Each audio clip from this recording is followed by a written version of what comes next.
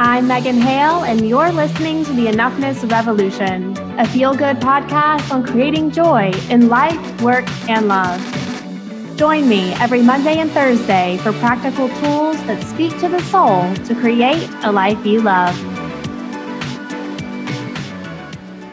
Happy Monday, sisters. I am back at home. I spent the weekend away for the first time, leaving Brax home with his dad, and actually, everything went really well. I think it was really good for me to have some time by myself and for Breck and Brax to have some time together for themselves. And, I was thinking on the way home last night that life is all about trade-offs. And it can be kind of scary when we're making a trade-off for the first time, like spending some time away for ourselves versus doing what we would normally do, which is stay home. But when we're staying home, we're also making a trade-off, right? So for me to do my work in the world, there's always going to be kind of this push and pull. And I have several different levels of work in the world. Motherhood is definitely something that I take to heart and is part of my life purpose to raise a better generation, one that is grounded in love and kindness and compassion. And also my other work in the world is to be here for all of you and to share the wisdom that I've gained along the way and continue to gain along my life journey, and how we really express who we are in the world and give ourselves permission to shine, right? So there was something that kind of happened over the course of this weekend. Went to an in-person event called Seen, Heard, Paid Live, which was put on by Jennifer Kim, who I hadn't actually met before. I didn't know her, but she's wonderful, and she definitely loves hip-hop music. She puts on a good party. She was super fun to hang out with, and I got to meet a lot of new people, including running into some of my online friends in real life, and that was such a great surprise. I had no idea that one of my friends was even going to be there, so that was cool. But going to a business conference, the way that I packed for that trip was basically wearing the clothes that felt most like me, right? And for 3 days, I am wearing these really cute shoes. And I started to notice that, wow, these make me feel really good. And why don't I wear these more often, right? And there's a couple of answers for that. One, I work from home. So I'm usually not going to be putting on cute shoes to just sit and work in my office. I'm usually working in pajamas for the most part, unless it's one of my client calls days. So there's that. But there's also something else that I noticed. So when I first met Breck, first of all, we met in Charleston. And Charleston is a very kind of fashion-forward town. And Breck is from Texas. He's definitely got the cowboy style going on, right? Like very cool, casual, relaxed. And so when his Texas met my South Carolina, there was a little bit of a different style going on. And over time, it kind of felt like I was overdressing because Breck just had such a more casual style than me, right? And so over time, it kind of became easier for me to dress down than for Breck to dress up. And this is something that's really, really small, right? Like, it's not that big of a deal that I don't wear heels as much anymore, or I don't dress up. But what I noticed over this weekend is that this is one of those little tiny facets that makes me me. And the reason that I bring this up is because I think it's really easy for us to kind of lose those small little facets that make us us when we're in long-term relationships, or even when we are maybe more sensitive to being accepted or belonging with a group of people. We definitely tend to let some of our facets go because sameness equals safety. Okay. And this kind of just goes it's a very natural thing. If you have ever been in, hung out with a person a lot, you'll notice that you start to pick up their mannerisms, right? You start to even speak similarly. You might start to pick up on each other's style, each other's preferences.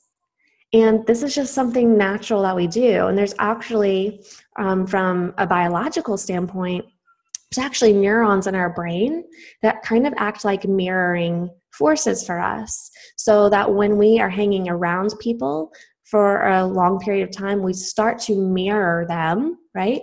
Because from like an old school, like back before, like when we were still evolving as humans, sameness equaled safety. You didn't stick out from the pack, okay? So from a predator's standpoint, you would be safer because you are blending into something larger than you, right? The more dangerous, the danger increases when you're sticking out of the pack, right? So what I noticed is that I've been married for almost 6 years. Our anniversary is coming up next month. And I have totally picked up on Breck's style and Breck's mannerisms, right? I mean, he's picked up on some of mine too. But having this time away was an opportunity for reflection of like, wow, I really need to reclaim this for myself, okay? These little tiny facets, we don't really give them a whole lot of credit, but they're incredibly important for maintaining our sense of self. And I'm sure if you're listening to this podcast, there has been that one relationship in your life where you feel like you lost yourself in your relationship. And this is how this happens, because we start making small trade-offs, like not wearing heels, not wearing cute fancy dresses, right? To making bigger trade-offs, like trading in our dreams for somebody else's dream, or changing our dream to fit with their dream, okay? And this can have really dire consequences. The other thing that I see that happens a lot, without not even speaking about dreams, but we stop speaking up because we don't want to cause conflict, right? And so we want to maintain this sense of homeostasis. This is also something that happens on a biological level for us. Like that's how our bodies are built, to maintain homeostasis from our body temperature to our blood pH, right? And this happens in relationship context as well, that we want things to just kind of like be good and stay good. And so oftentimes there can be some fear associated with doing something that might rock the boat. And one of the biggest examples that I can give in my own life is there was a lot of spiritual exploration that happened for me last year, where I really started to dive into a lot of new age practices that from the untrained eye look kind of really weird, right? They're very different than a traditional Christian path, which is kind of like the mainstream culture for a lot of us, right? So I was mixing in like Hindu chanting, right? And exploring like new age crystals and really incorporating these into my own spiritual practice. And I remember that when I first started doing this, I was actually hiding it from Breck because I was really afraid of what he would think. And I didn't know if he could like be okay with it, right? But here's the thing. If we don't ever give somebody the opportunity to hold space for us, we're making a decision for them that isn't ours to make. I know. I'm going to say that one more time. If we don't ever give somebody the chance to hold space for us, we're making a decision for them that isn't ours to make. So I ended up having a conversation with Breck, and I was like, so I'm kind of exploring some things spiritually, and they might seem really weird to you. And they're kind of weird to me too, honestly, because they're new and I don't know what I'm doing. I'm just exploring. I think spirituality should be fun. And I think that we should kind of go down these paths that are intriguing to us, follow our curiosity, right? And I basically said, I just need you to kind of let me explore with this stuff. And I'll touch base with you on kind of how I'm integrating these things, what I'm thinking about it, how this is shifting my beliefs and all of this. And I really kind of invited him along the journey with me. Not that he was going to go and explore all these things with me, but just kind of letting him in and kind of being in the know that, hey, these are some things that I'm exploring, and I I wanted you to know because I don't want to hide this from you, and I want this to be a safe space for me to explore. Guess what? He was like, okay. Okay. And so all of this fear that I had around, oh my God, like, is he going to think I'm totally weird because I'm doing all this stuff that feels weird because it's new, right? And that's how it is. When you're exploring spirituality that goes against what you were raised to believe, it's going to feel weird. And you're going to kind of wonder, like, is this okay? Is this okay? Because in a lot of religious contexts, we're taught that everything else besides our religion is wrong and not okay. So there's some things that we come up against, right? And choosing to explore spirituality for ourselves and choosing to maybe discern. Discernment is not really a big tool that's taught in a religious context, and that's for a very specific reason, which I'll talk about later. So my whole purpose of sharing all of this with you today is that when it comes to maintaining our sense of self, this is one of the easiest things for us to lose when we're in relationships. And the reason this is because our need for love and belonging and acceptance is so strong that we are willing to let go of tiny pieces of ourselves in order to meet those needs. Because fear of abandonment and fear of rejection are real, and they are big and they're scary for a lot of us, right? Because fear of rejection and abandonment, if we were to be rejected by somebody that we love, there's a lot of voices of not enough that kick up for us. And so we try to avoid that at all costs. But we can make some really big trade-offs along the way to ensure that that doesn't happen. And I know that I have been there so many times in my life.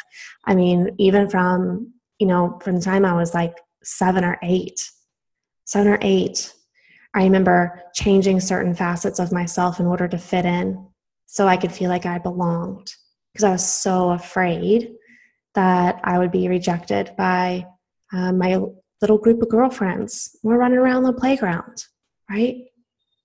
And this happens in adulthood too, especially in romantic relationships, or even friendships, or even work environments. It can be some really intense, vigilant work to stay connected with who you are and not being afraid to let yourself shine. To let all of those tiny little facets that make you shine. So my question to you this morning, I had this weekend to kind of reflect on all this as I'm wearing my cute shoes, and I'm like, man, I totally need to be wearing these more. And my initial thought was kind of like to come home and say, hey, Breck, by the way, I'm going to wear these shoes, and I don't care if it makes you feel underdressed or uncomfortable. Okay? But here's the thing. If I were to come home and say that, that's me blaming Breck for the decisions that I have made.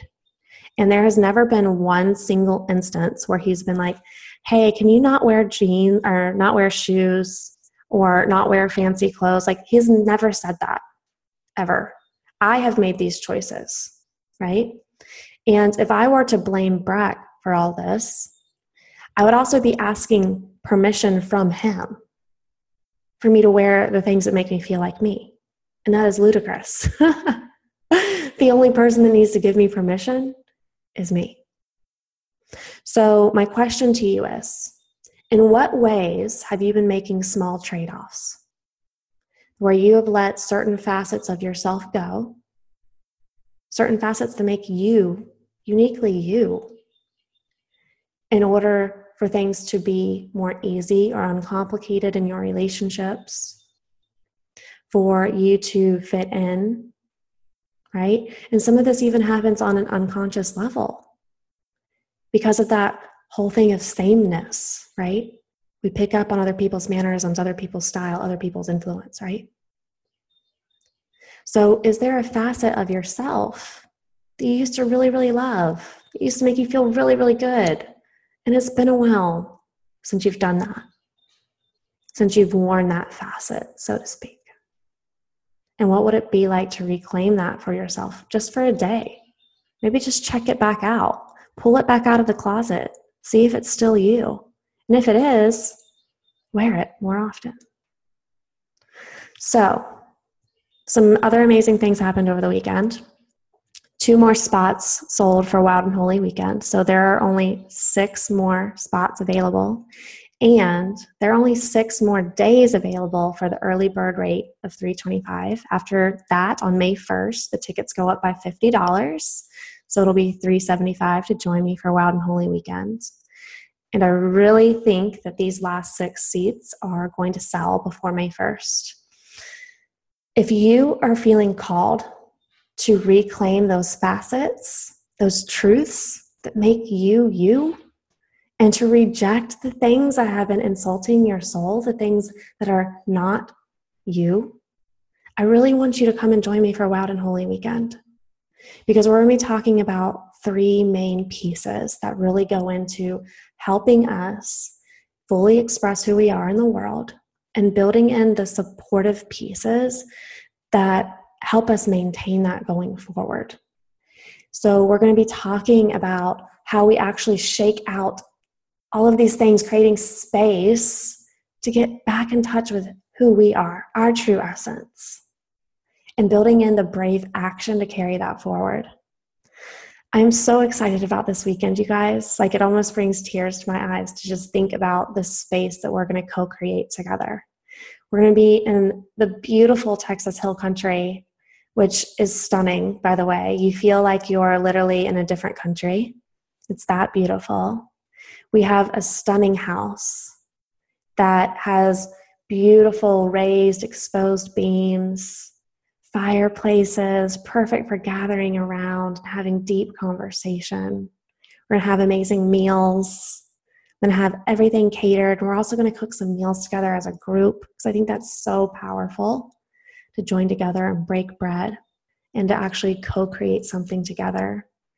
And the women that are already joining me are so magical. I can't wait for you to meet them. So if this is calling to you, if you want to experience the power of being both wild and holy, oh, it's so delicious. I want you to make sure that you get your ticket this week, okay? Get the ticket this week before May 1st, before the price goes up. Secure your spot so it doesn't sell out. And you will join me for Wild and Holy Weekend. It's going to be magical and powerful and soulful and everything amazing. It really, really is. So I hope you'll join me and really sink into what facets you have let go that make you, you, and pull them out of the closet. Put them on. See how they make you feel. I'll see you in a few days for Transformational Thursday. Bye.